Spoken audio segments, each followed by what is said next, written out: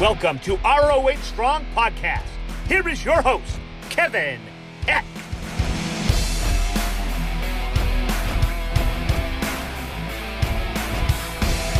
What's up, Honor Nation? Welcome to episode 50 of the ROH Strong Podcast, the official podcast of Ring of Honor Wrestling.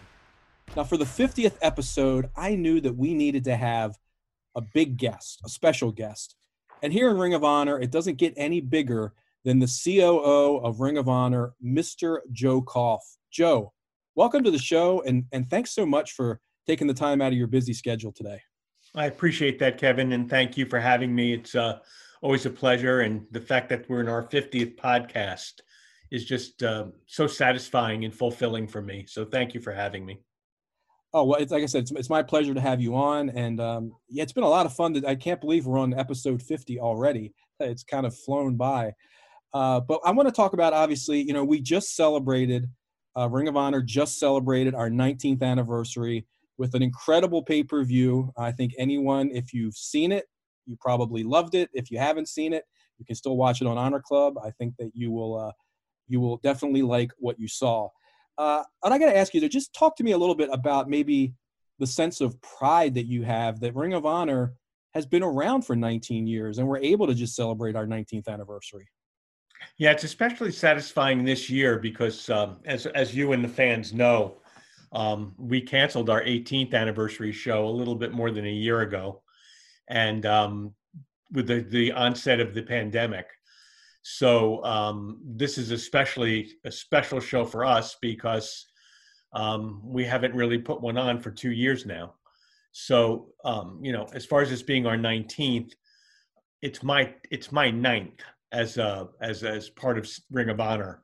But when you look back at the history going back to its full 19 years, it's really clear to see for any wrestling fan what place Ring of Honor has in the pantheon of the sport. It's really been a major contributor of not only developing champions across all platforms, but it still provides, if you look at our first show or the first anniversary show, you're going to see the same level of intensity, athleticism, integrity, pride, passion that really is what Ring of Honor is all about.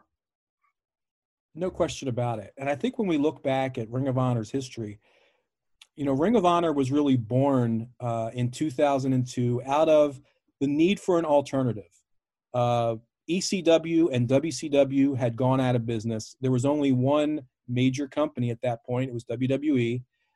We started around that time. Impact started around, or TNA at that point started.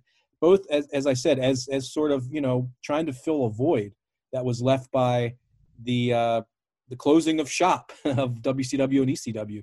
But I think if you look at what Ring of Honor was in 2002, and now here we are in 2021, and we are still, I would say, the alternative that, especially now with what we've done since our reboot, for lack of a better word, I think Ring of Honor really is the alternative to everything else that's out there as far as a presentation, on a philosophy. Would you agree with that? I know what you're saying, Kevin, and I think that we've always offered a different kind of product. When I hear the word alternative, I sometimes feel like it's like settling for second or settling for something that wasn't really the original product.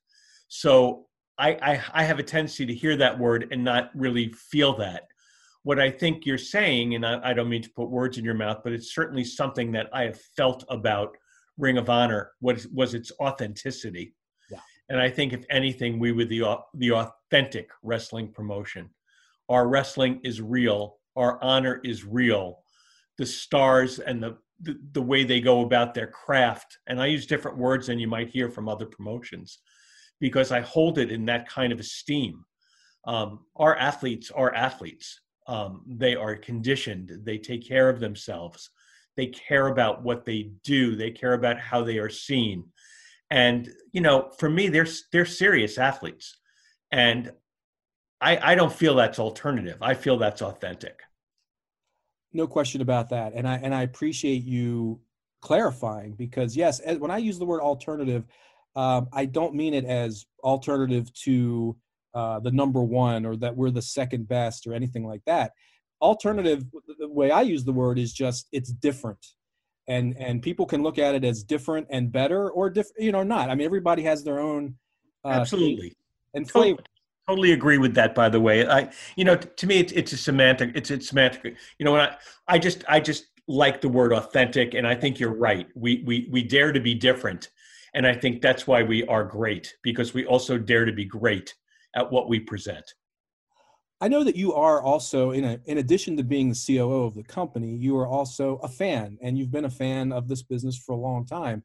So I want to ask you a question as a fan, not necessarily as, someone who has a high position in the company, but just as a wrestling fan.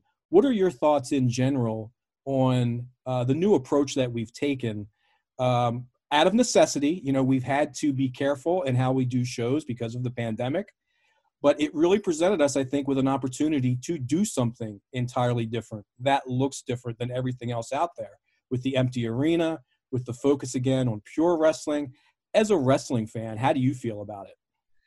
I'm thrilled with it. I couldn't, we go back to what you said at the beginning about this being our 50th podcast. The pandemic and COVID and being home and not being able to have fans in the arena until most recently, and we still haven't gone there yet because we wrestle in Maryland, and they have just recently, suggested some different guidelines for fans. It kind of forces you to look at who you are, what you are, and how to adapt. And one of the things that I loved about Ring of Honor, not only as a fan, and I really became a fan when Sinclair Broadcast Group was interested in purchasing a wrestling company. To be quite honest, prior to that, I had only read about it occasionally. I really wasn't that familiar with it until I went to my first event and I met with Carrie Silken, and I just said, this is what I've been looking for. This is the wrestling I grew up with that I always loved. These were the kind of matches that resonated with me from the very beginning. It was the artistry again, and I'm using these terms, and I don't mean to be redundant, but that's who we are. When I can go back to my youth and going back into the old Madison Square Garden and seeing some of the competitors then and the athletes then, they very much would have been Ring of Honor wrestlers at that time, because they had a different skill set. They were able to go to the distance. They were well conditioned. They took care of themselves. They were not cartoons. They were real people doing a real sport.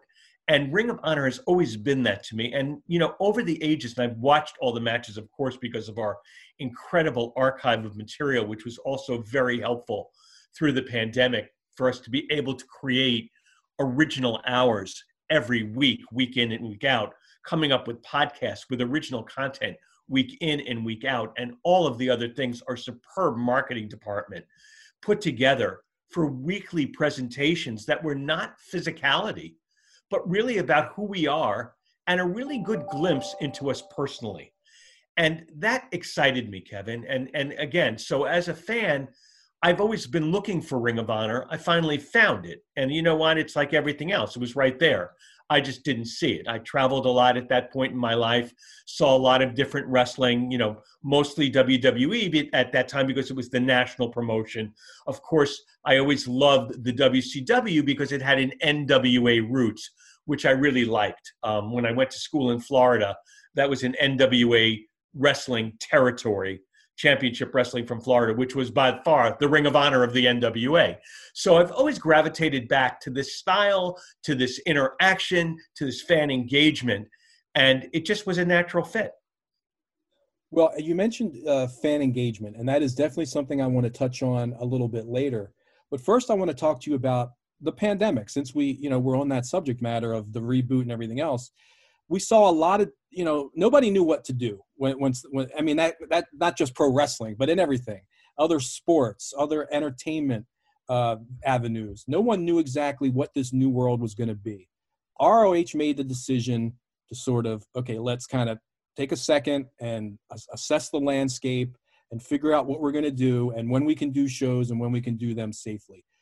Every wrestling company took a different approach. No one's saying what's right, what's wrong. we did what we felt was best for Ring of Honor.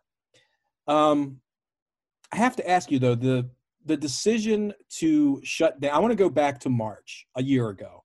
Mm-hmm. We're out in Vegas. We had 18th anniversary ready to go. We were going to do a show the next night called Past versus Present, which I think a lot of people were excited about. Some talent was there. Some was still home, not ready, that hadn't left yet. Some were en route. And the decision was made to call off the shows. How involved were you in that decision-making process at that point? And what was the final decision? Why the final decision to let's just not do this? Okay, so I'm going to answer the last part of that, Kevin, first. Okay. And then I will give you that week in retrospect. The final decision was easy because it was apparent to me that this was going to be something serious. And we have so many people from all different places in the country. I wanted to make sure that they were able to be where they wanted to be and to be home where they needed to be. I had people that were working for us, including yourself and other people who were at their show. Their safety, their well-being is so much more important to me at that moment than putting on a show. Wrestling to me became inconsequential to what was going on in the world. And it was at the very beginning, Kevin. I was in New Orleans earlier that week at a meeting. And I went home on Wednesday and then was planning to fly out on Friday for the shows. And on Tuesday night in New Orleans, they had a press conference and said, the first person in New Orleans has been identified with COVID. Now, it's been talked about for a week prior to that. But this was real, and the person that was identified was staying at my hotel. Wow. My hotel in New Orleans, not when I was there prior to when I arrived. But there was so much, not misinformation, there was just no knowledge of what was really going on. Plus, we were experiencing this in real time. Right. In real time. Every day there was something happening in real time that was affecting real people. So when I got back to Baltimore from New Orleans, I called up the hospital, told them what I had experienced. I wasn't experiencing any symptoms. I really didn't believe I was going to get it off the back of a chair if he happened to be in that random chair that I was sitting at. But the hospital said to me, look, unless you're exhibiting symptoms, do not come in. But we also ask you not to leave your house, to self-isolate, to wear masks, and not to travel. Well, so I was already on that Wednesday night taken out of going to Las Vegas. But I was on the phone with Greg and my senior team Greg Gilliland, out in Las Vegas. And I was saying, Greg, I don't like the way this feels.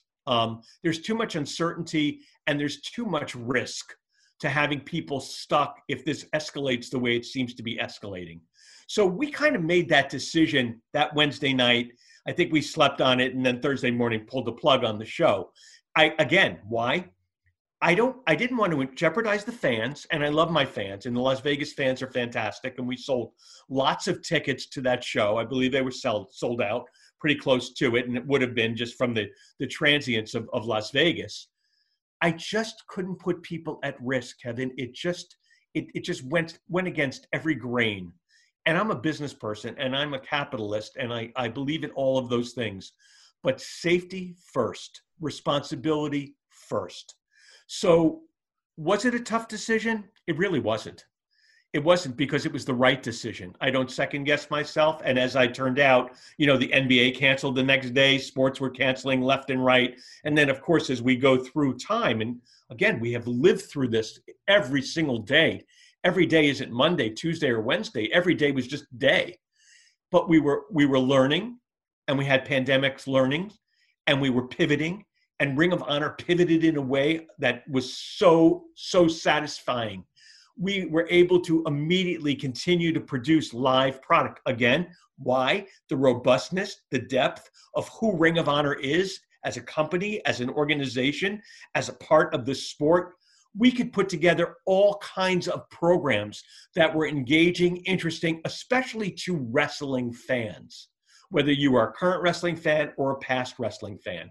So we were able to do that brilliantly. And then again, all of the marketing things like this podcast, the Monday night viewing parties, all of the things, the games, everything we were doing via social media forced us to keep our presence relevant, to keep our presence present. And we figured out a way to do it really, really quick. I'm really, really proud of the organization and how we responded so quickly. And really what's grown out of it has been fantastic. I think the television product is, to me, is the best it's ever been. Ever since we came back with the pure, and we had the time, Kevin. We had the time to think about what we were doing. How do we want to present this? We just didn't keep going in the same direction because we were able to have a natural reset. And I think we took great advantage of it. So I hope that answers that question about that moment in that week. Oh, it definitely does. And look, I couldn't agree more. I mean, it's a cliche to say, well, let's turn a negative into a positive. But in this case, the cliche is true because we were dealt that hand, like everybody was, with having to deal suddenly with a global pandemic. So what do you do? Well, if we can't run live events, to your point, we still have to have product. We have to engage with fans. So what do we do? And I'll just give you an example of this podcast. A podcast had been talked about. It was an idea we kind of threw around in meetings and, that sounds like a good idea, but, we've always got the next thing to do. There's always something pressing. So we'll table that till later. Well, this gave us the opportunity to not table it till later, to do it now. And as you mentioned, with our great marketing team, other things that we could do. And our talent really stepped up because now they're not on TV every week anymore. They're going to have to engage differently. And so they took the bull by the horns, not to steal a line from our world champion Roosh, but they got a chance to promote themselves and the company on social media to engage with fans that way.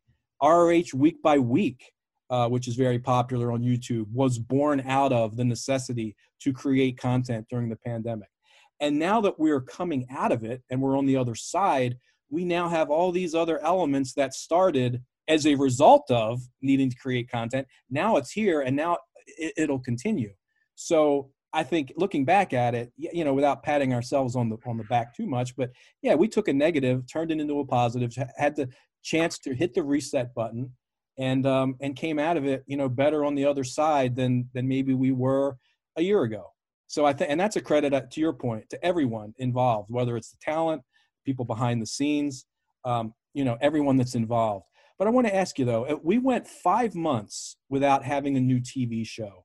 And again, just looking at the landscape, other companies, a lot of them continued doing shows in various forms, but we didn't. Was there ever a moment, as those months are going by, was there ever a point where you're thinking, man, we got to get back to this sooner than later? How do we do this? What are the steps we need to take? We eventually did doing the shows in Baltimore, but how long was that in the works? If you can answer or talk about that. Well, we started talking with the Maryland State Athletic Commission immediately to find out when we would be able to really start considering and doing TV, crowdless TV. So we had conversations immediately, and quite frankly, I really laud the state of Maryland and even the Maryland Athletic Commission in their regard to safety of the wrestlers. Other states were a little bit more lax, and you know what? I understand they're in business. They have their own business models and they have to do what they want. I respect every promotion or every business for operating the way they want to operate. For me, Kevin, it was all about safety and responsibility. And when I felt, and alongside of Governor Hogan, who's our governor of Maryland and the Maryland State Athletic Commission, we all felt that when it would be the right time, then we would be able to explore that. And our bubble has probably been written about and spoken about in the same vein as major professional sporting leagues that have created these bubbles. Our bubble has been great. The guys have been great. And I really believe, and I speak to some of our talent and some of our athletes and stars. I think they really appreciate how we handled this. And you know what? We handled this corporately as well, the same way in our parent corporation, Sinclair Broadcast Group. I'm proud. I'm proud of the way we took on the responsibility to do the right thing for the people. And that's really, really important. And I'm really proud of that. Well, and I'm going to piggyback off of that, because when you talk about doing the right thing, it's not just ensuring everyone's safety, which obviously that is the right thing to do, but it's also taking care of people in the sense that, look, a lot of people lost jobs during this pandemic. I mean, that's no secret across. I'm not just talking about the wrestling business. I'm talking about, across all businesses. I mean, people had to downsize. We saw restaurants close that had been open for years and years and years. Ring of Honor, and this is, again, I know we don't want to, you don't want to pat yourself on the back, whatever, too much, but really this is worth saying. And a lot of the talent that's been on the podcast with me, we've all talked about this, that Ring of Honor, no one got laid off. Everyone continued to get paid, whether it was talent, whether it was employees. And even, look, there's some talent like Kellyanne, who's from Australia, who we signed and we were excited about, and she was going to be in the Quest for Gold women's tournament. Well, because of the pandemic, that was going to take place in April. Of course, that never happened. She never got to appear in Ring of Honor, yet she's still under contract with Ring of Honor. I think that's an awesome thing. All of our people that are overseas and can't travel, that can't work at these TV tapings, are still under contract, and in many cases have re-signed for more time with Ring of Honor. People who were working per appearance for special shows like Past versus Present, even though that show didn't take place, got paid for their appearance.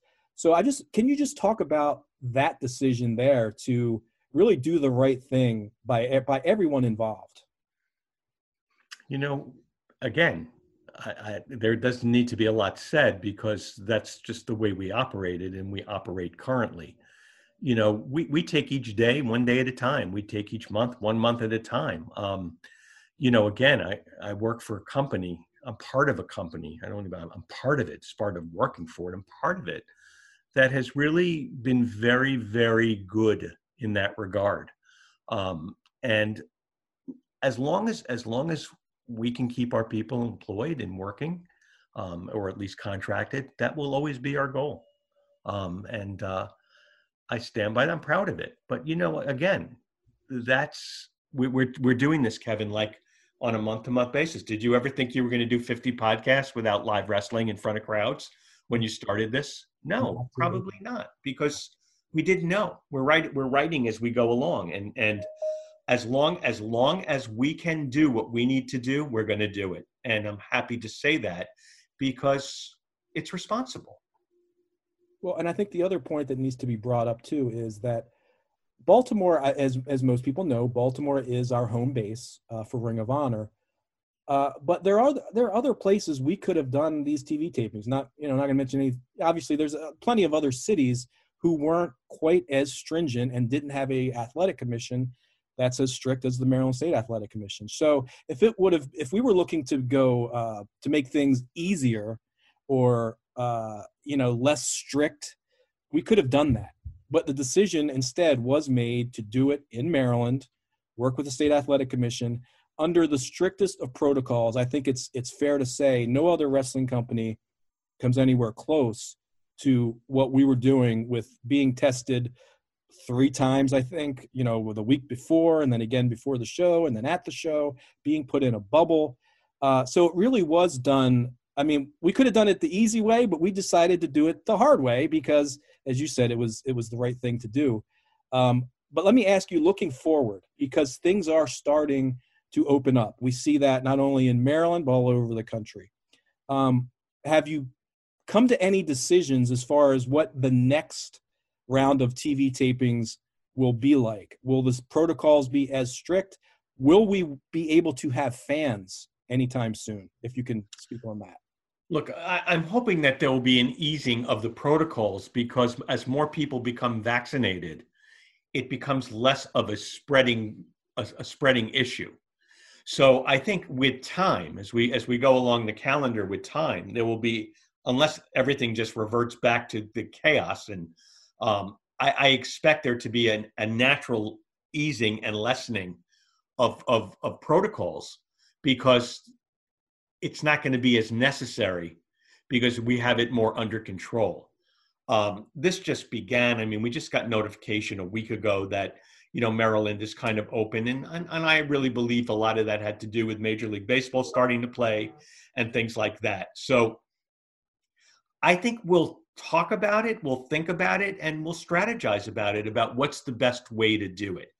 And I'm sure that over the course of the year, we will get to that point. But one of the things I have enjoyed very much about the way we have produced our television is that without crowds, it's almost been spoilerless for the most part.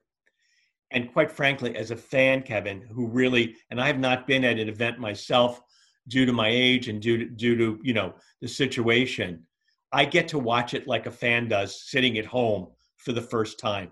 I do not know the results.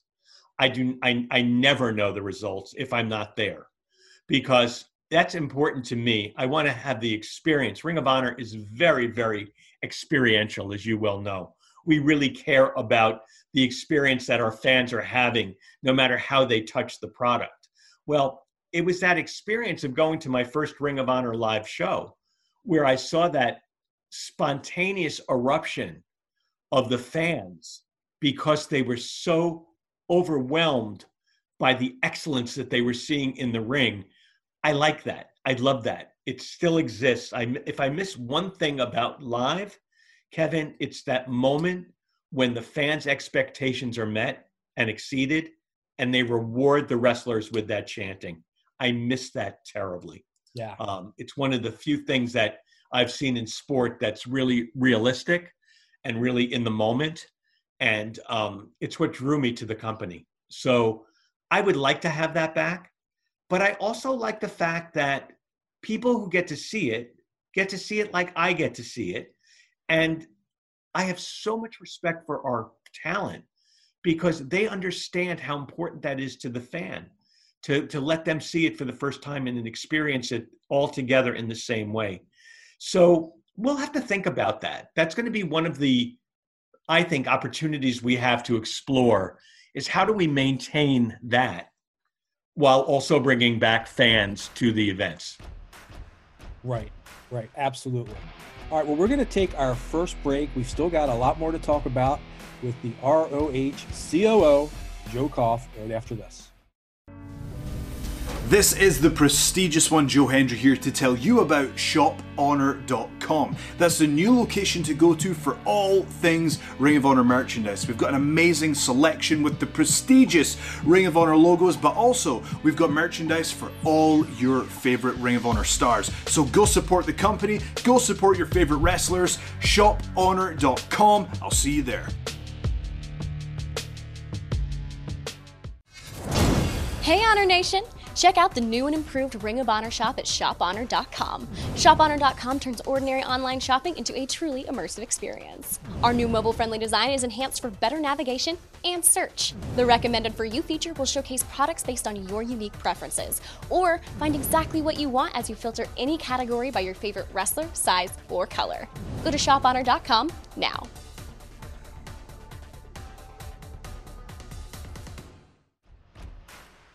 All right, we are back on the ROH Strong podcast. This is episode 50. We are 50 episodes in. Special guest today is the Ring of Honor COO, Joe Koff. We talked a little bit, Joe, in our first segment about fan engagement. And Ring of Honor, this is really something that Ring of Honor has always done. I think above and beyond other wrestling companies is engage with the fans, whether it's the reaction, as you mentioned, at the live events, the meet and greets, where you can meet the Ring of Honor stars at the live events, get pictures taken, get autographs, all that stuff. But we've really kind of taken fan engagement to an even higher level recently with the initiative of the ROH The Experience, which I would encourage everyone, if you haven't checked it out yet. It's a Facebook page, ROH The Experience, where you become a member, become part of a smaller group that is growing, though, of Ring of Honor fans, where you can tell us what you want to see. And people that have been there so far to this point know that we're listening. And a direct result of what fans are saying they want to see is happening on Ring of Honor television. So, Joe, could you just talk a little bit about that, the Experience Fan Initiative that we're doing? Yeah, I mean, the Experience Fan Initiative, which we're now doing with the Facebook group, of course, really has been going on in Ring of Honor since I've been here, where we've actually had shows where we have polled the fans either through Honor Club or through other social media as to what kind of matches they would want to see. It's not a new concept, but it came because of this engagement. Our fans really, really care about our product. And they also like being able to have a say about our product. You know, accessibility is something that I'm really big on. As far as when I'm at the arena, I am in the arena. I am not at the arena. I am in the arena. I am in the stands. I talk to fans. I'm behind the merch table. I'm talking to the moms. I see a young child. It touches me that they're there. I want to do something special for them, even though my office just would wish I would do probably a little bit less of that. But the point is that without the fans, we are nothing. And not giving them the opportunity to really explore what they would like to see, I think we have an obligation to at least listen. And by the way, some of the ideas and some of the thoughts we've gotten from our fans, or just, you know, suggestions from our fans, we've actually put into practice because they're seeing it from a different lens. And sometimes that lens has a greater view at the time than ours does, because we're so focused on that show, or we're focused on this arc, or we're focused on this story and how it's going to end and all that. Well, the fan is really there going, you know, why didn't you try this? Or did you ever consider using this person as that? And it's refreshing, Kevin. It's refreshing. It's invigorating. It's enlightening. And that's who Ring of Honor has always been. I mean, Kerry Silkin, and I go back to Kerry because Kerry was the prior owner to Ring of Honor. I mean, he's known, and he's liked because he cared also what the fan thought. And, you know, it's just hard to diss a company that cares so much about what their fans care about. So I love the engagement process. And, you know, whether we're engaging with our own talent or we're engaging with our fans, with our vendors, I welcome that additional thinking. It's very, very healthy. Well, and I'll say this too, having, you know, worked at some different places, one place in particular, it was very much a thought when it came to creative. There was very much a thought of, we'll give the fans what we tell them. They'll want what we tell them they want. And, you know, there was some lip service as to, we're listening to you. We listen to the fans. But behind the scenes, it was, no, we're gonna, this is what you're going to get, and you're going to like it, kind of thing. Well, it's obviously working for those organizations that do that. I don't want to take anything away from that. But again, you know, it goes back to something we talked about in the last section of the podcast. It's again, is it sports entertainment, or is it an entertaining sport? And that's where you draw the line. We're an entertaining sport. We consider ourselves a sport. We treat ourselves as a sport. Our wrestlers consider themselves as athletes. And I think that whatever the business proposition or the business model is, I take it away from nobody. That other promotion that you're talking about, they've done an unbelievable job for not only the industry, but for their shareholders, for their investors, for everybody. I'm not going to take away. But they're also 50 years old, Kevin. Right. We're celebrating our 19th anniversary. We're a teenager still. We're coming out of that teenage years. And I don't have to tell you, you know what teenage years are like. You go through a gamut of just all kinds of hormonal changes as a teenager. And we're coming out of it into we're maturing. We're maturing into that young adult, still a teen, still a little rebellious. Let's just do our thing, as opposed to being a 50-year-old adult. You just behave differently. Right. But look, I would like to believe, and all comparisons are always to what they are now. I remember what they were then. And even though they were a command and controlled promotion, they were good. They were good, but size and where you become and how you get caught up in all that, and I don't say that negatively at all, it impacts the way you have to think. Sure. Because it's no longer just appealing to the fan, it's appealing to corporate this, it's appealing to corporate that. And that comes with growing. And we'll get there. I don't know that we'll never get to that place because we're not that kind of a promotion. Yeah. But as we mature, you're going to just see, again, different transformations, hopefully positive, but with the core being preserved at all time. The Ring of Honor core has been preserved. We've stimulated all kinds of progress. We've stimulated our talent. We've gone out internationally. We've done all those things. But at the end of the day, when fans come to see Ring of Honor wrestle, they know what to expect in the ring. And that has always been preserved. No question about it. And look, I'll just say this too. And we don't beat around the bush on this podcast. Obviously, we're talking about WWE. And yes, they have been very successful. Obviously, they're the industry leader, and they have been for a long time. I was speaking strictly from a creative standpoint. Again, there was a sense of, we're not going to necessarily listen. We're going to tell you what you want. But they would ultimately sometimes have to listen. When there was pushback and the overwhelming opinion was, you should do this, whether it meant giving a guy like Daniel Bryan, who obviously was Bryan Danielson for Ring of Honor. That happened because the fans demanded it, and they had no choice but to give the fans what they wanted. It was not their first choice to do that. Whereas in Ring of Honor, we're listening. Yeah, you know what? They had a choice, Kevin. Let's not lose sight of that.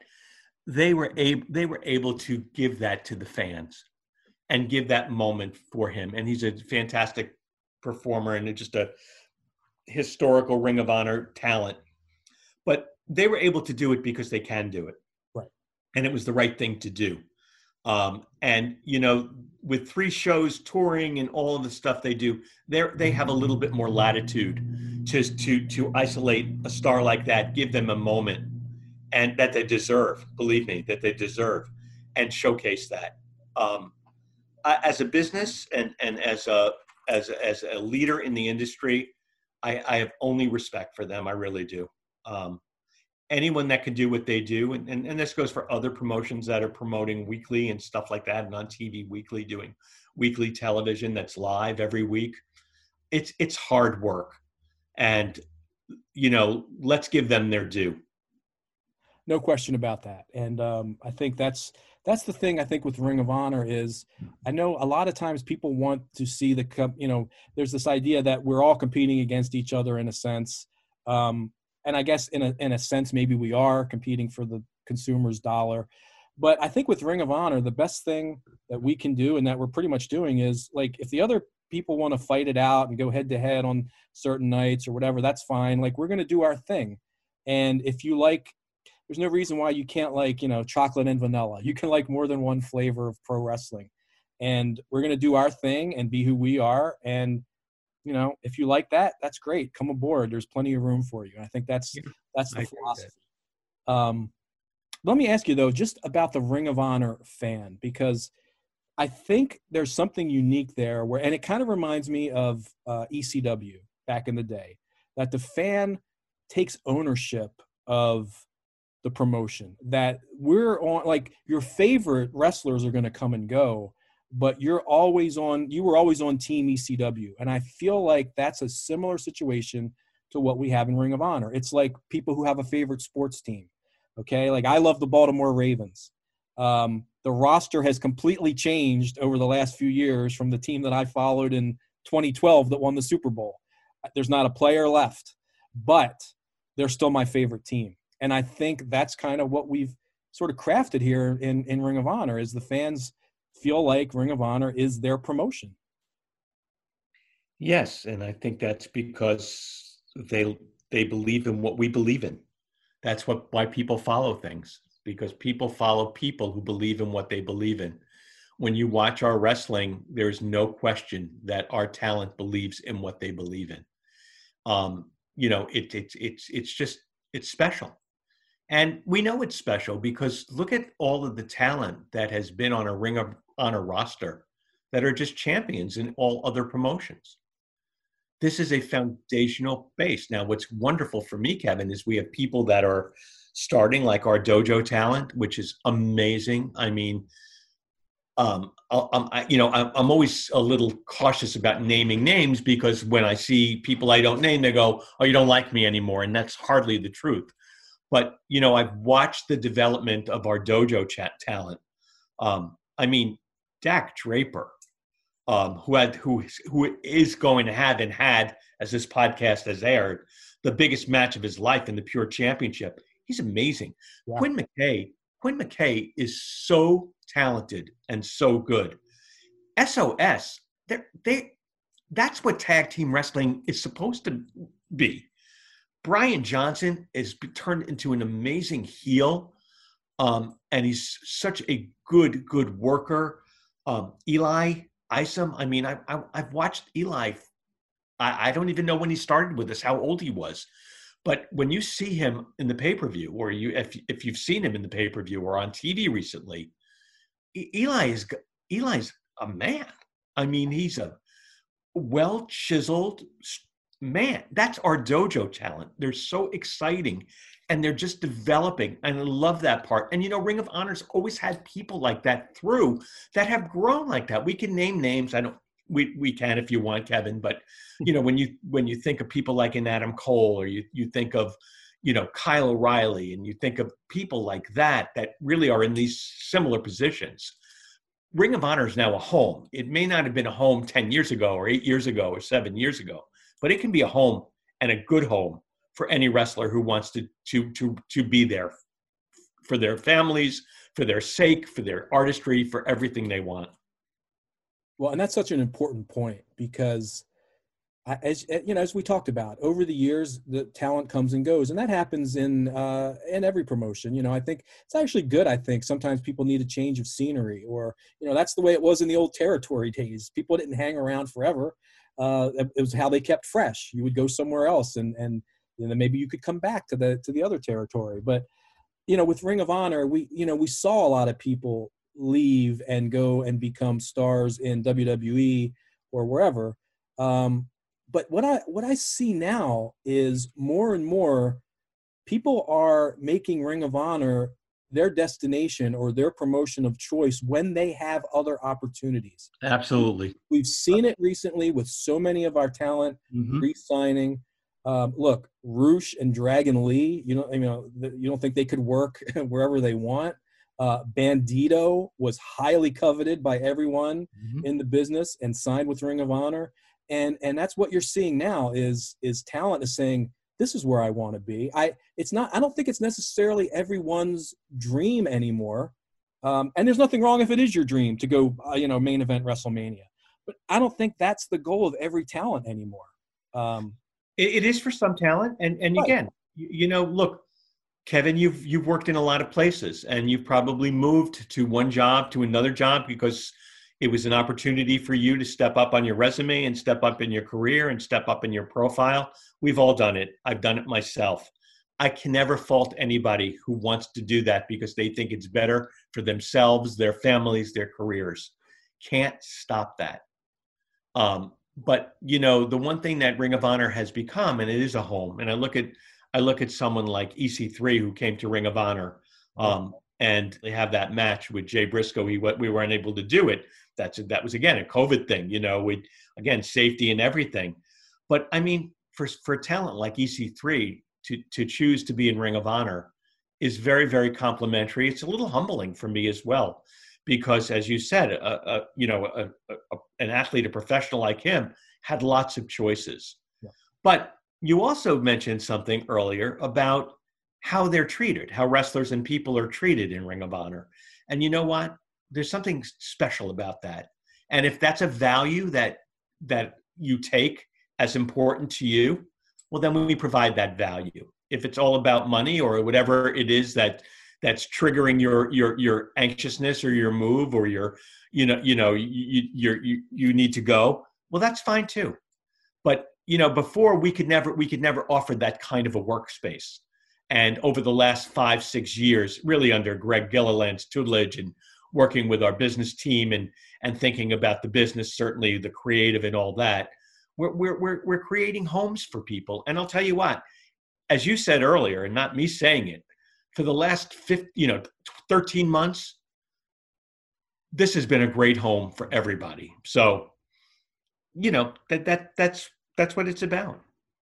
Well, and I also want to touch on what you said about the dojo, because that is such an important part of continuing to replenish the roster when people do move on. Or what we've seen recently is not necessarily replenishing, but just adding to and growing the roster. I mean, I would say from top to bottom right now, when you look back at the history of Ring of Honor, there was so many talented individuals. And like you said, we could, name them all. Everyone knows who they are. But for a point in time where you look at the entire roster from top to bottom, I think it's safe to say there's never been this much talent in Ring of Honor at one time as far as quantity. There's always been quality, and the quality's still there, but now there's quantity where it's just top to bottom, and you throw a guy like Eli Isom in there and SOS, straight out of the dojo, and add them to all the veterans and everyone else that we have. It really is an amazing mix of talent. And what I've said many times on this podcast is, and again, people may think it sounds corny or cliche, but again, having worked other places, you don't always necessarily see the team first mentality that I see with this talent. And obviously every performer has an ego and has a desire to be the best. But what I've witnessed with this group is they don't have to succeed necessarily at the detriment, or they don't have to step on anyone else in the locker room to get to where they want to be. That they understand that it's all about the product and putting on the best show possible, and everyone flourishes when you do that. And I think, again, that's a testament to the front office also, who signs and recruits this talent and has created this incredible locker room. Yeah, it's interesting that you said a couple of things. I just made a couple of notes because I wanted to make sure I touched on them. We probably could do a podcast, Kevin, on all of the wrestlers that have wrestled in Ring of Honor over time, because I'm not sure anyone really realizes what talent has come through this organization.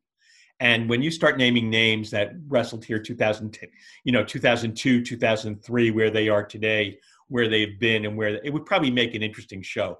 But the other thing you mentioned, and it's really about why this group is extraordinary, I would tell you, and I've worked in a lot of stations, and I think that the people that worked with me in Tampa, and then the people that worked with me in West Palm Beach, and then in Baltimore and in Greensboro, they would say that was the best times we ever had as a station.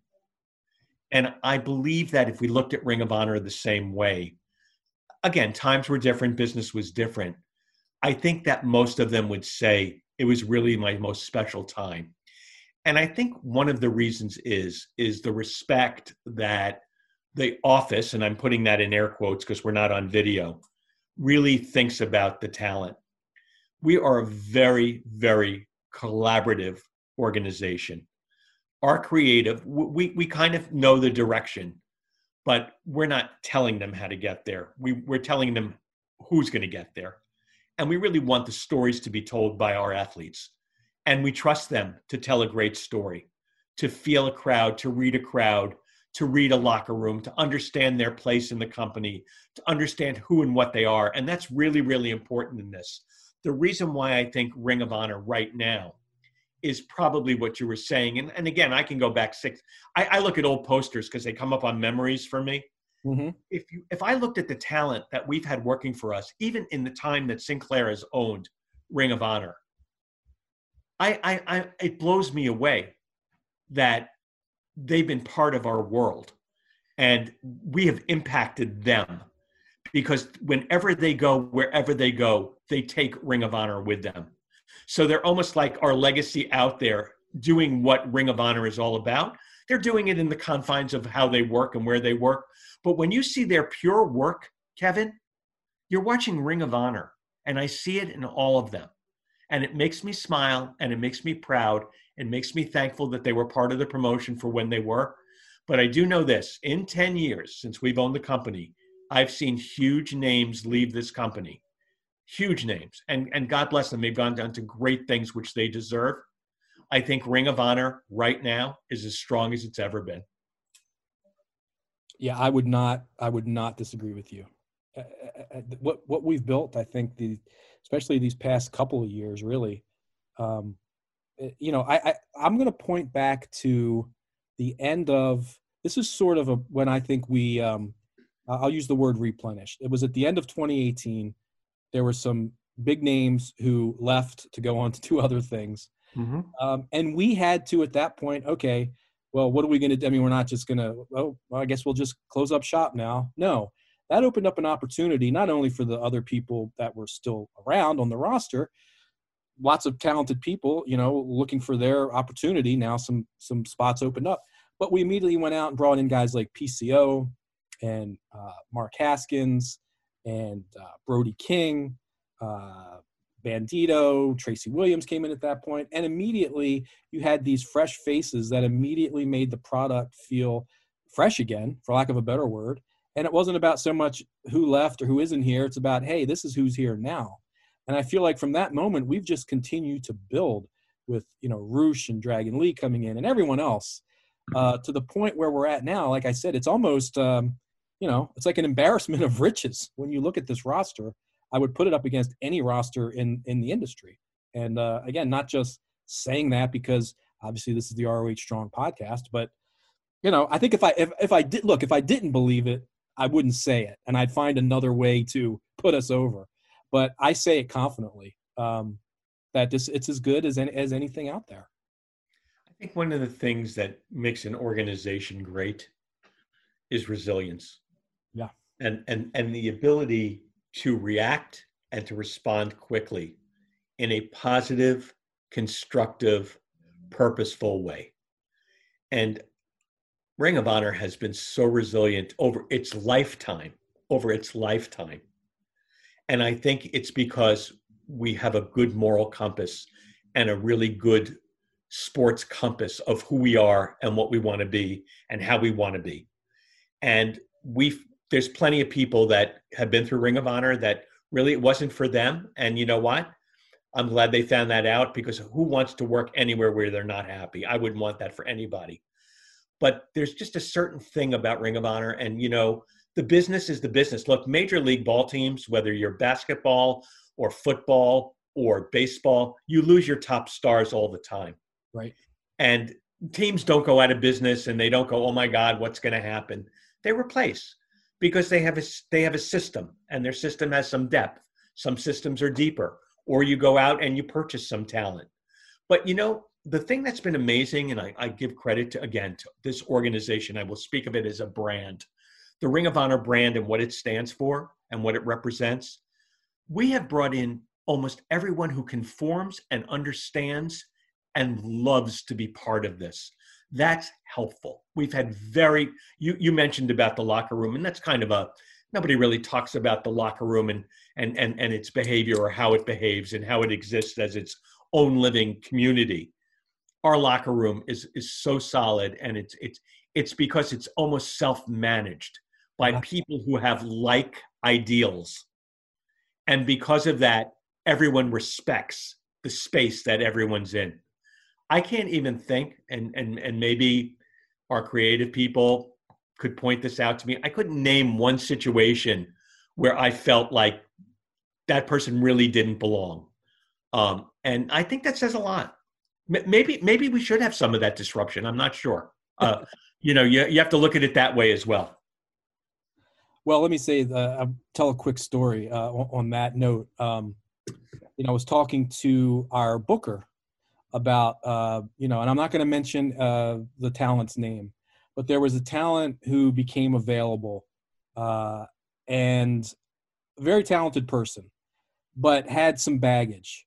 And I was just, like, hey, I wonder, would we be interested in this guy? Like, I don't know if that would be good for the locker room.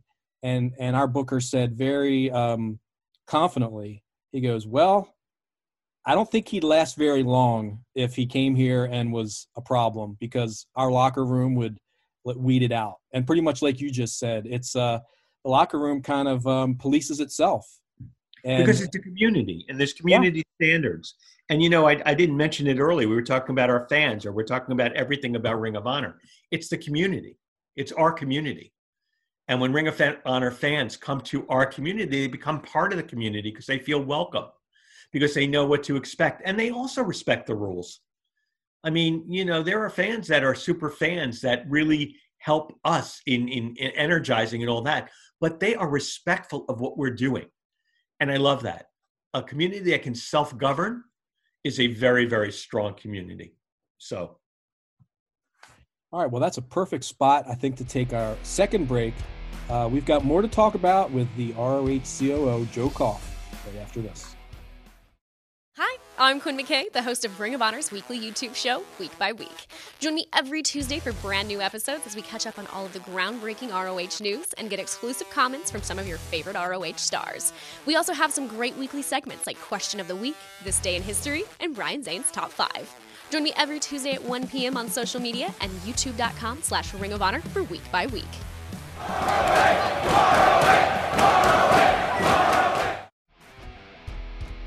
All right, we are back on the ROH Strong Podcast, episode 50. Special episode. We have the Ring of Honor COO, Joe Koff, with us today. Joe, once again, thank you so much for being generous with your time. It's a pleasure to have you on here. I want to talk to you a little bit about you as a fan. And you mentioned that, you grew up in the New York area. You went to shows at the old Madison Square Garden. When did you first discover pro wrestling? Like, what is your earliest memory of it, if you can remember? Yeah, I'm trying to remember if it was. I'm going to guess the age range was maybe 8, 9, or 10. I remember watching it with my grandmother on Saturday night. My parents were out, and it was black and white. It was Capitol Wrestling, which was the forerunner of the WWE. We were on our local channel 5 on Saturday and Thursday nights from 9 to 11. There was a competitive product on the air. I won't call it an alternative, but a competitive product that featured Antonino Rocca. That was on like our channel 9. It was Wrestling from Sunnyside Gardens, it was called. But, it just didn't have the same feel. And I just loved it. I mean, I remember at 10 or 11 years old, being up till 11 o'clock on Thursday nights, being exhausted Friday morning because I just had to watch it. I just loved it. I loved everything about it. And when my father took me to my first match, and I believe it might have been a Madison Square Garden match, I remember when the 4 ring lights went on over the ring. The building, dimmed their lights, and these 4 gigantic lamps, Kevin, they almost look like a pawnbroker symbol. These 4 gigantic lamps lit the ring. And I just said, I love this. I mean, I just love this. And I didn't have any, I was so physically nothing. I was really, I would never be physical to the point that I've got to do this as a sport. Had no idea how I would ever get involved in it. But I loved it, and I loved it forever. And I never stopped watching wrestling from that day. And as I grew and went to different places, I found out that there were more territories, and I started to understand the business a whole lot more. Was reading about it all the time in Ring Magazine and whatever the wrestling magazines were at the time. You would read about the AWA in Verne Gagne.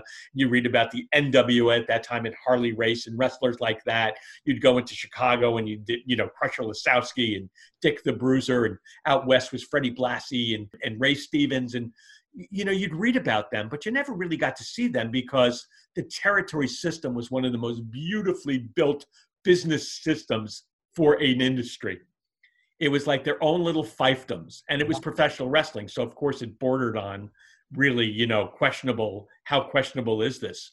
But I'll tell you what, when I started going to wrestling at Madison Square Garden, people dressed up, people paid. I don't think they paid a lot of money. Everything's relative there. I think the top seat might've been $5 at the time. Yep. But you saw amazing, amazing people, and it stayed with me. And I followed wrestling throughout. I got an opportunity when I was in Tampa at my television station in Tampa. I had no idea until I got to that station, but they were the station that produced Championship Wrestling from Florida. That's where they produced the show. They edited it and got the tapes ready. And someone said, "Would you like to meet the director?" His name was Dave Togi. And I did, and I was like in heaven. I was like like almost like stage struck. Oh my God, I'm talking to Dave Togi, who produces Championship Wrestling from Florida. Is Gordon Soley around? And we started talking about wrestling, and he was listening to me and how I was thinking about the business. And he said to me, you need to meet the guys who run Championship Wrestling from Florida, who at that time was Mike Graham, Eddie Graham's son. Eddie Graham was the former owner. Hiro Matsuda, Duke Kiyomoka. These were the bookers. I didn't even know what these terms were. And we just took a liking to each other, because what they realized with me is that I wasn't making fun of the sport. I was respecting the sport. And, in those days, and I'm talking about the mid 80s here, wrestling was still wrestling as it is perceived, not to people who are listening here because you love wrestling. That's why you're on this podcast. That's why Kevin Eck is doing it. That's why our guys wrestle. We love wrestling. We don't have to be told about this. But when wrestling people find somebody from the outside, and it's a very insular business. Yeah. For so long, everyone says, oh, he doesn't know anything about wrestling. He won't succeed. Oh, they don't come from wrestling. They don't know what they're talking about. Right. That's what insular people believe. And that's fine. God bless them. Anyway, we started talking, and all of a sudden they were showing me talent. They said, come down to the building. We'll go to a taping together. One day I got a call. Can you come down here? I want you to look at this new talent we got. Tell me what you think of it. Happened to be Lex Luger at the time and Ron Simmons. Those were the two guys that were training at the time. And I looked at Lex Luger, Larry Fole, and I just looked at Duke, and I just said, that's a champion. You could just see it. And he was. So we got talking, and then all of a sudden the conversation went about Vince McMahon. And they always referred to Vince McMahon, as most of the wrestling I learned referred to him as New York. That was his code name. He was New York. And they were fearful of New York because New York had grander ideas of breaking down the territories and taking it nationally. And that was very, very fearful for them because A, they were great money-making businesses for the individual franchisers, but they had really no way to compete because the only way you compete in wrestling, even to this day, as we're seeing with AEW and WWE, is you have to have distribution. And distribution is over-the-air television or cable television in the case of the other two promotions. That's expensive. There were no rights fees in those days. If you wanted to be on TV, you bought the time. Right.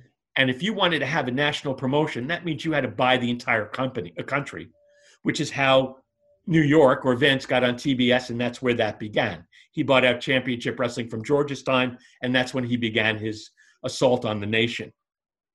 Well, anyway, I said to these guys, why do you let this happen? Why don't we do something to at least show that if we band together, we can put together on a national scale or a regional scale, very competitive product. And that's, believe it or not, Kevin, that's how Battle of the Belts, which was the first ever live primetime wrestling in the country, was ever presented in 1984.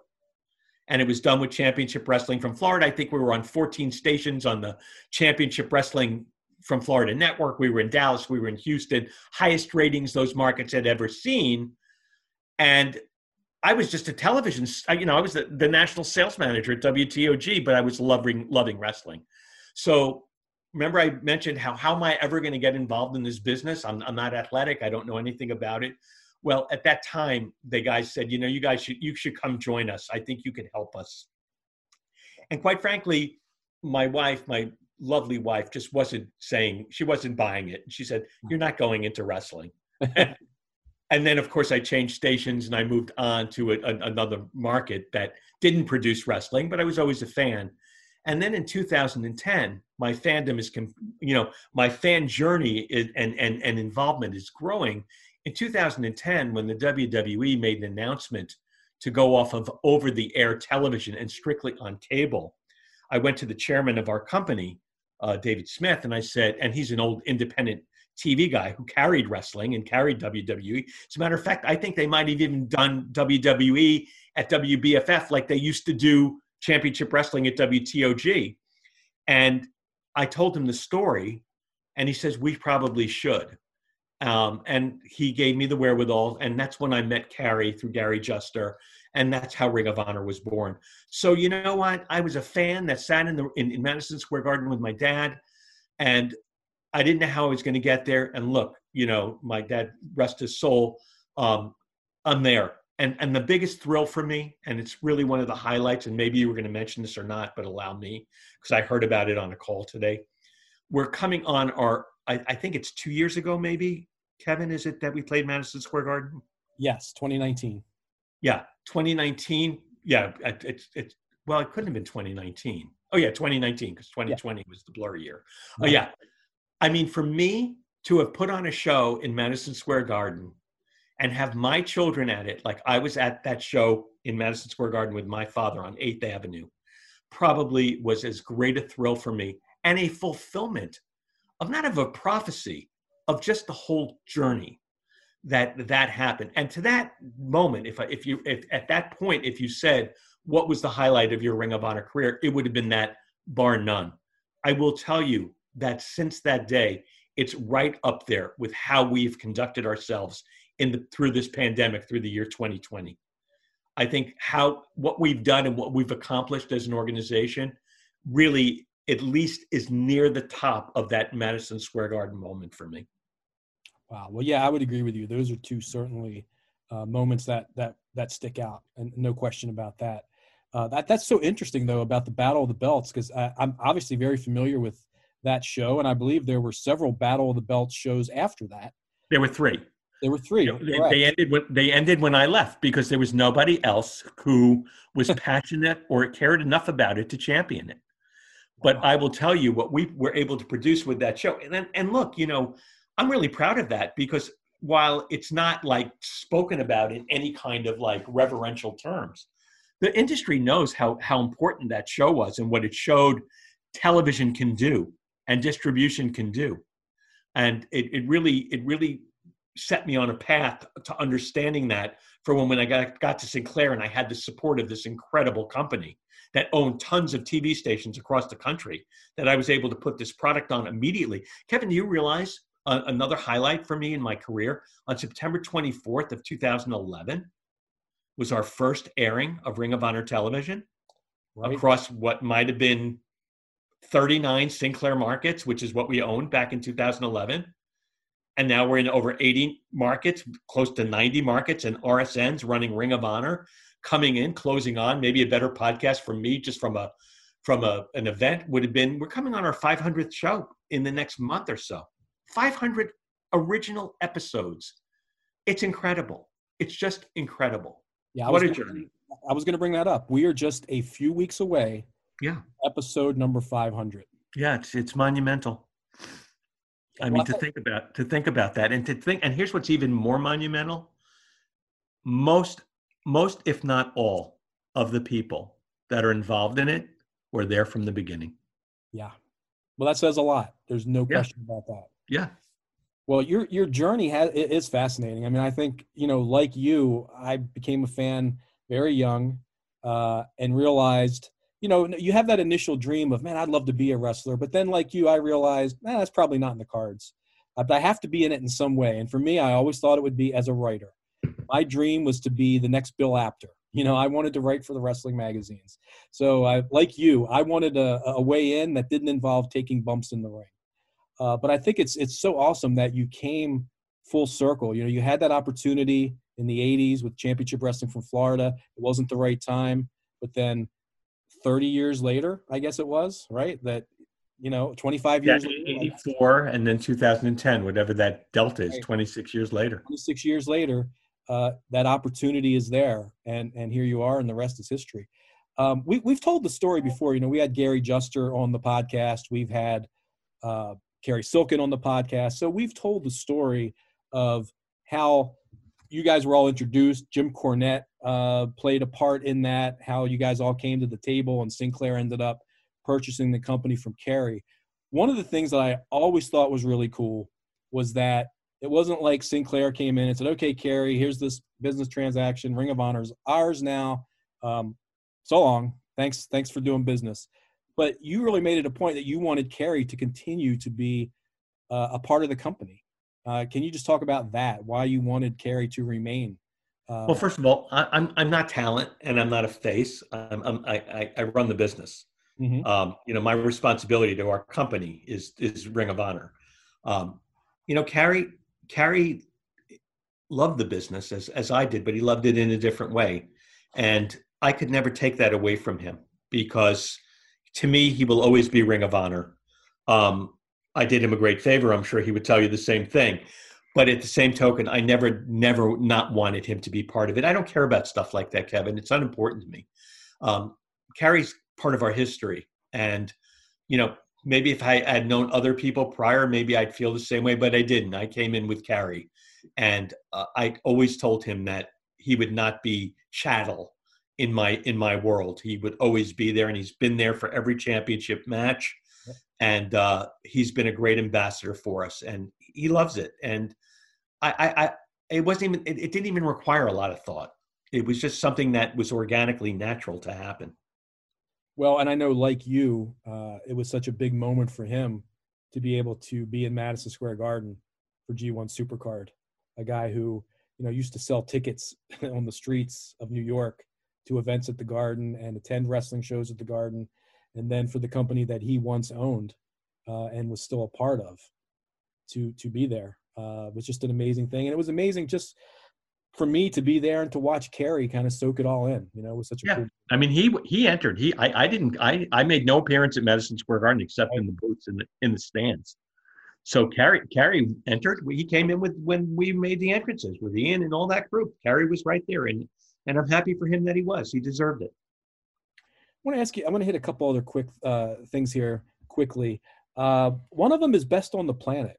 And I don't know if this maybe is flown under the radar a little bit, but Best on the Planet is our 24/7 streaming service. It's available on the Stir and Plex apps. If you go to ROHWrestling.com, there you can link right to that, ROH Best on the Planet. In many ways, this seems like it's a game changer for Ring of Honor. Just as far as the availability, people all the time say, well, man, I love Ring of Honor, but I still hear this, like, how do I watch it? When does it come on? Because, we don't have the luxury of being on every single night on a major cable network at the same time where it's that destination programming. We're on in various markets of the Sinclair owned channels. But, I also tell people there's more ways for you to watch Ring of Honor than really any other show, because yes, you can watch it in your local market. Just go to our website and type in your zip code, and you can find when it's on and where it's on. You can watch it every Monday with our watch-along parties, or you can watch it on the website, Ring of Honor, ROHWrestling.com. Every week, the new episode is uploaded there. You can watch it on Fight. There's so many places you can watch it. But you can also watch it now on ROH Best on the Planet. Can you just talk a little bit about that? Yeah, I'm really excited about that. Again, it's part of our Sinclair innovation and the kind of company that we are. Stir is our advertising-supported streaming channel that serves all of our local stations in their local communities, primarily with news and local sports. But it also gave us an opportunity to have our own channel. And Best of the Planet is a 24/7 Ring of Honor channel. So you can watch wrestling at any given time if you like to on a free app that you can have on your phone, or certainly on your television set, your smart TVs and stuff like that. But again, Kevin, it really comes down to being able to take advantage of what's available to you as part of being part of this large organization. As soon as I heard about Stir, I said, we have to have a channel. And they said, can we just get it started before we go there? And I said, of course. Listen, when they announced the regional sports network, soon to be named Bally Sports, which is our 11 regional sports networks with more channels, but around the country, we were on the sports networks on Friday nights at midnight, probably within, I'm going to say, a month of our taking over the soon to be Bally Sports networks. So we have tremendous support from our own company, because we believe that the more people can see it, the more people will enjoy it. Yes, we are a little bit challenged by the fact that we don't have a single destination. And one of the things, pre-COVID was we were actually exploring that, to have a a single night and it's back on the drawing boards, but we have to think about all of that again. But, interestingly enough, and I see the ratings and the audience figures of my competitors and some of the other ones that have single location destinations.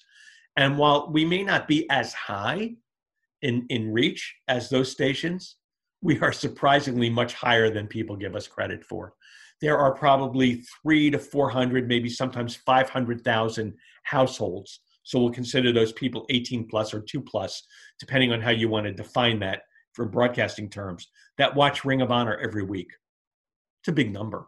Yeah, that is. It's a big number. I mean, when you combine all of the wrestling viewing, it's big. It's sizable. Is it as big?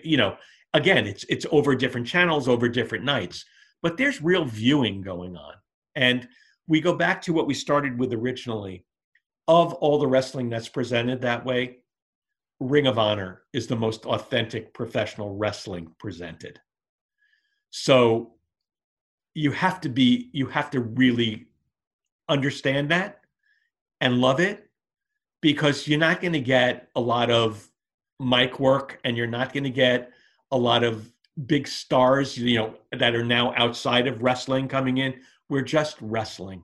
We are real wrestling. And it still is the right place for us to be. Well, as the great Dusty Rhodes used to say, that's what it says on the marquee, is wrestling. Correct. And I think, people shouldn't look at that as, look, the business keeps evolving. And, wrestling, like anything, like any sport or any form of entertainment, has evolved over the years. When we say that we're wrestling, that doesn't mean that we're, what we used to watch on the grainy UHF channels. We're still wrestling, but the 2021 version of what that is. Oh my God, it's so sophisticated. I mean, just even the interaction in the matches is so much more sophisticated. Yes. Yeah, it's fabulous. It's just fabulous. One other thing I wanted to mention too, when we were talking about Best on the Planet, is you could see special shows like we just did this past weekend. We had the Pure Title Tournament in its entirety, where it was a 3-hour special. Obviously, that's what when we came back from our hiatus, it was the Pure Title Tournament. It was universally loved by fans and the pundits alike. And so Best on the Planet just showed the whole tournament. So that's the kind of stuff you could see on Best on the Planet. It's 24/7. It is Ring of Honor Wrestling 24/7. So literally anytime, day or night, you feel like watching some Ring of Honor, you have a place to watch it. So again, I would encourage everybody. I think we're getting the word out, but we could always work on maybe getting it out a little bit better. Best on the Planet is, that's your place, that's your destination. I think if you that and Honor Club and Honor Club as well, absolutely. Honor Club, and again, Honor Club was really again, I think that was a bit of a casualty from COVID, because one of the perks of Honor Club is that every live show was streamed. So no matter where you were a fan, you got to see the live shows. Yep. So again, you were able to experience it as a fan if you were in the arena or not. But, being said, we haven't been able to do that. So, but the archive, the material that in the archive is just so rich and so robust and so complete and all the shows are available there as well. Right. So you can do it through Honor Club. You could do it through, with Honor Club, you can choose a lot more of what you want to see historically or archivally. With Best of the Planet, it's curated. I'm thrilled about the Pure Tournament. I think when someone writes the Ring of Honor history, the Pure Tournament will be a transformational moment in the way we presented TV. So I think it's worth seeing from not only an enjoyment perspective, if you haven't seen this tournament and the way it was presented, but also how it really transitioned the way we are seeing ourselves as a TV company. Right. To your point, there's Best on the Planet, which is 24/7 streaming. There's Honor Club, which of course our fans are familiar with, but yes, the great archive is there. When we start doing live events again, they're all on there. You can watch them live, and we have, some great content on YouTube, original content as well as archival stuff. So there's really there's a lot of platforms that you can consume the Ring of Honor content, whether it's, as we said, whether it's current or whether it's some great moments from our past. I want to touch on a couple other subjects, as I mentioned. One of them, it's sort of in vogue, I guess, nowadays, where we're seeing wrestling companies work with each other. We're seeing some cross promotion. Those are the kinds of things Ring of Honor has done in the past. Are there any plans, or do you have any specific feelings about Ring of Honor working with other promotions? Is it something that you think we will see, or are we going to kind of be the one who just concentrates on ourselves? No, I don't think I could answer that either way. I mean, we've always been that promotion. I mean, we've had relationships with major promotions. You know, we're not touring, so and there are still travel restrictions for a lot of places for people to come and go. So it's been a little bit. We had to put that on hiatus. Yeah. But I'm never against work. We worked with the NWA. We worked with New Japan. We worked with CMLL. I mean, we've had good working relationships with people. It has to make sense. But without live shows, it's just a little bit more challenging. So I would never rule it out. Ring of Honor's always been open to sharing that if it made sense for the company. Right. Also, we worked with Rev Pro. Yeah, exactly. At our international pro. I mean, those things came to a screeching halt. Yep.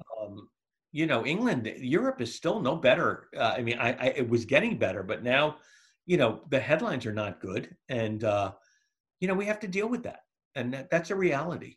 I mean, I hope that the guys in England can start working, but I don't even think they're wrestling there yet either. And I know in most places that there's very limited wrestling as far as crowds and shows like that. So we have to get through all that, Kevin. There's no doubt about it. Yeah, that's the thing I think we all are crossing our fingers on, is that as 2021 progresses, that our great international talents can come back and be part of they're still part of the family, but they can come back and be an active part of the family and get back in the ring. That's what we're all hoping for. Yeah, I think the work that our international stars have done, as with social media and other byproducts of them physically being here, is really, I mean, Joe Henry's breakdowns of wrestling, it's a terrific. If you're a student of wrestling, I mean, you should be watching that and taking notes. I mean, this is like a master class. And what other promotion is putting stuff out like that and has the confidence to do that?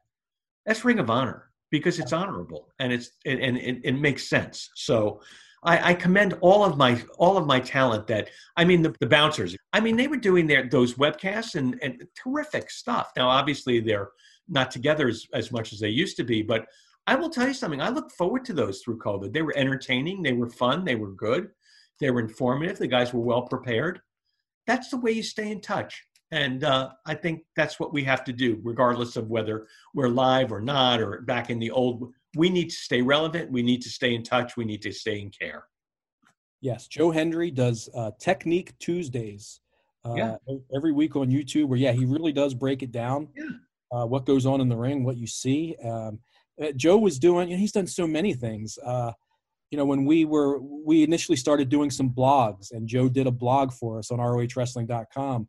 Joe had his competition at one point, TV show, or YouTube show, I should say, where he was, challenging the bouncers in the beer drinking contest and things like that. But yeah, you mentioned too, the bouncers doing their show. Dalton Castle did a terrific show. Yeah, absolutely. I mean, this is what I'm talking about. This is that stepping up I'm talking about. It's good.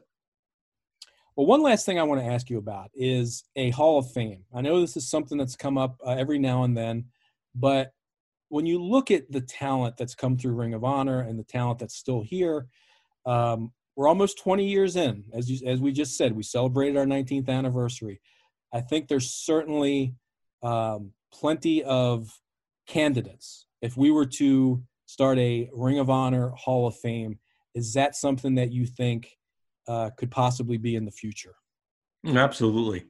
We talk about it. It's not a new thought. It's a matter of how, who, when, but most importantly, why. And I think we're getting that part answered. I like the thought of 20. 20 is a good number. Maybe that's the place to begin. I definitely think we should have that and be proud of that. I would tell you that I would have to defer to other people other than myself, because I'm only familiar with the talent that I've worked with. Like I said, I was not a regular Ring of Honor watcher because I was not that technically savvy. And I don't ever remember seeing it on HDTV. I'm not even sure I got HDTV. So there are wrestlers that were in Ring of Honor at the time that I know had some historical perspective, but I never really saw their work until I saw it in the archive material. So I think one of the important things in that, Hall of Fame is who we bring as in our first nominating group. Not only the people who are nominated, but those who are nominating. I think that's equally as important as to who gets nominated. So we'll take care with that. But like everything we do, we put a lot of thought behind it. And however it will be presented, when it will be presented, will be fabulous. Well, I do want to ask you one more thing. And I'm pretty sure I know the answer to this, but just for people who may not know, obviously you're very involved on the business side of Ring of Honor. But from a creative side, how much do you participate as far as suggesting things or, really just getting involved in that process? I don't dictate policy. I think the creative knows where I stand on certain things and how I feel about certain things, but it's not my skill set. I'm a fan, and as a fan, you have a tendency, and I could tell you stories about that maybe at another time, about my fandom and some things I thought about and how they were reacted to. It would be like anyone making a comment to someone in the business going, "Are you kidding?" That's it, I leave that to the professionals. The product's been good. The product's been solid. I have no reason to question it. It speaks for itself. But I know everything that's going on in the company. I don't want anyone to think that, no one's talking to me. I just let my managers manage. And I just provide that place where they can excel in their own specialties. Again, very collaborative. We talk every week.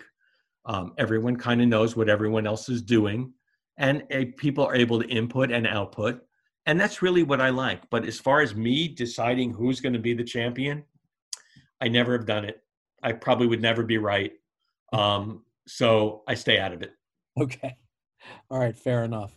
Well, Joe, before we wrap up, is there any, this has been a great conversation. I think our fans have learned a lot listening to you today. Is there any final words, anything you want to say directly to the fans before we conclude? Listen, if you're listening, I thank you. If you have a friend who would like to understand what Ring of Honor is, then share this with them. But, without the fans and without our talent and without our staff, we would not be the community that we are.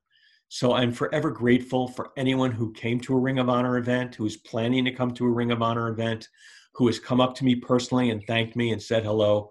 You guys matter. Fans matter, and they matter to me a lot. So I thank you for listening, and I hope that you found it interesting. I can't even believe that so much time has passed. It was really, to me, a really nice time that we spent, Kevin, so thank you. But just keep believing and keep following, and let us know how we're doing. Well, Joe, let me thank you personally, first of all, for being on the show with us today and being so, as I said, generous with your time. But I also want to thank you personally for the opportunities that you've given me just to be a small part of this company. I'll put it this way. I've worked for bigger companies in a sense, but I've never been happier working. Oh, thank you, Kevin. That's what I'm talking about. That makes that to me is so satisfying. And that makes me happy because everyone's happiness is paramount. And if people are doing their work and they're doing it happily, it's not work. So thank you for that. I appreciate that. Well, my pleasure. And again, thank you for joining us. And I want to thank everybody out there for listening. And remember, a new episode of the ROH Strong podcast drops every Monday morning on ROHWrestling.com and most podcast platforms. Keep it locked into ROHWrestling.com and ROH's social media channels. That's at Ring of Honor on Twitter and Instagram, Facebook.com/Ring of Honor for news regarding upcoming episodes. Also, for the latest ROH news and views, you can read my column, X-Files, every Friday on ROHWrestling.com. Until next time, this is Kevin Eck saying stay safe and let's all be ROH strong.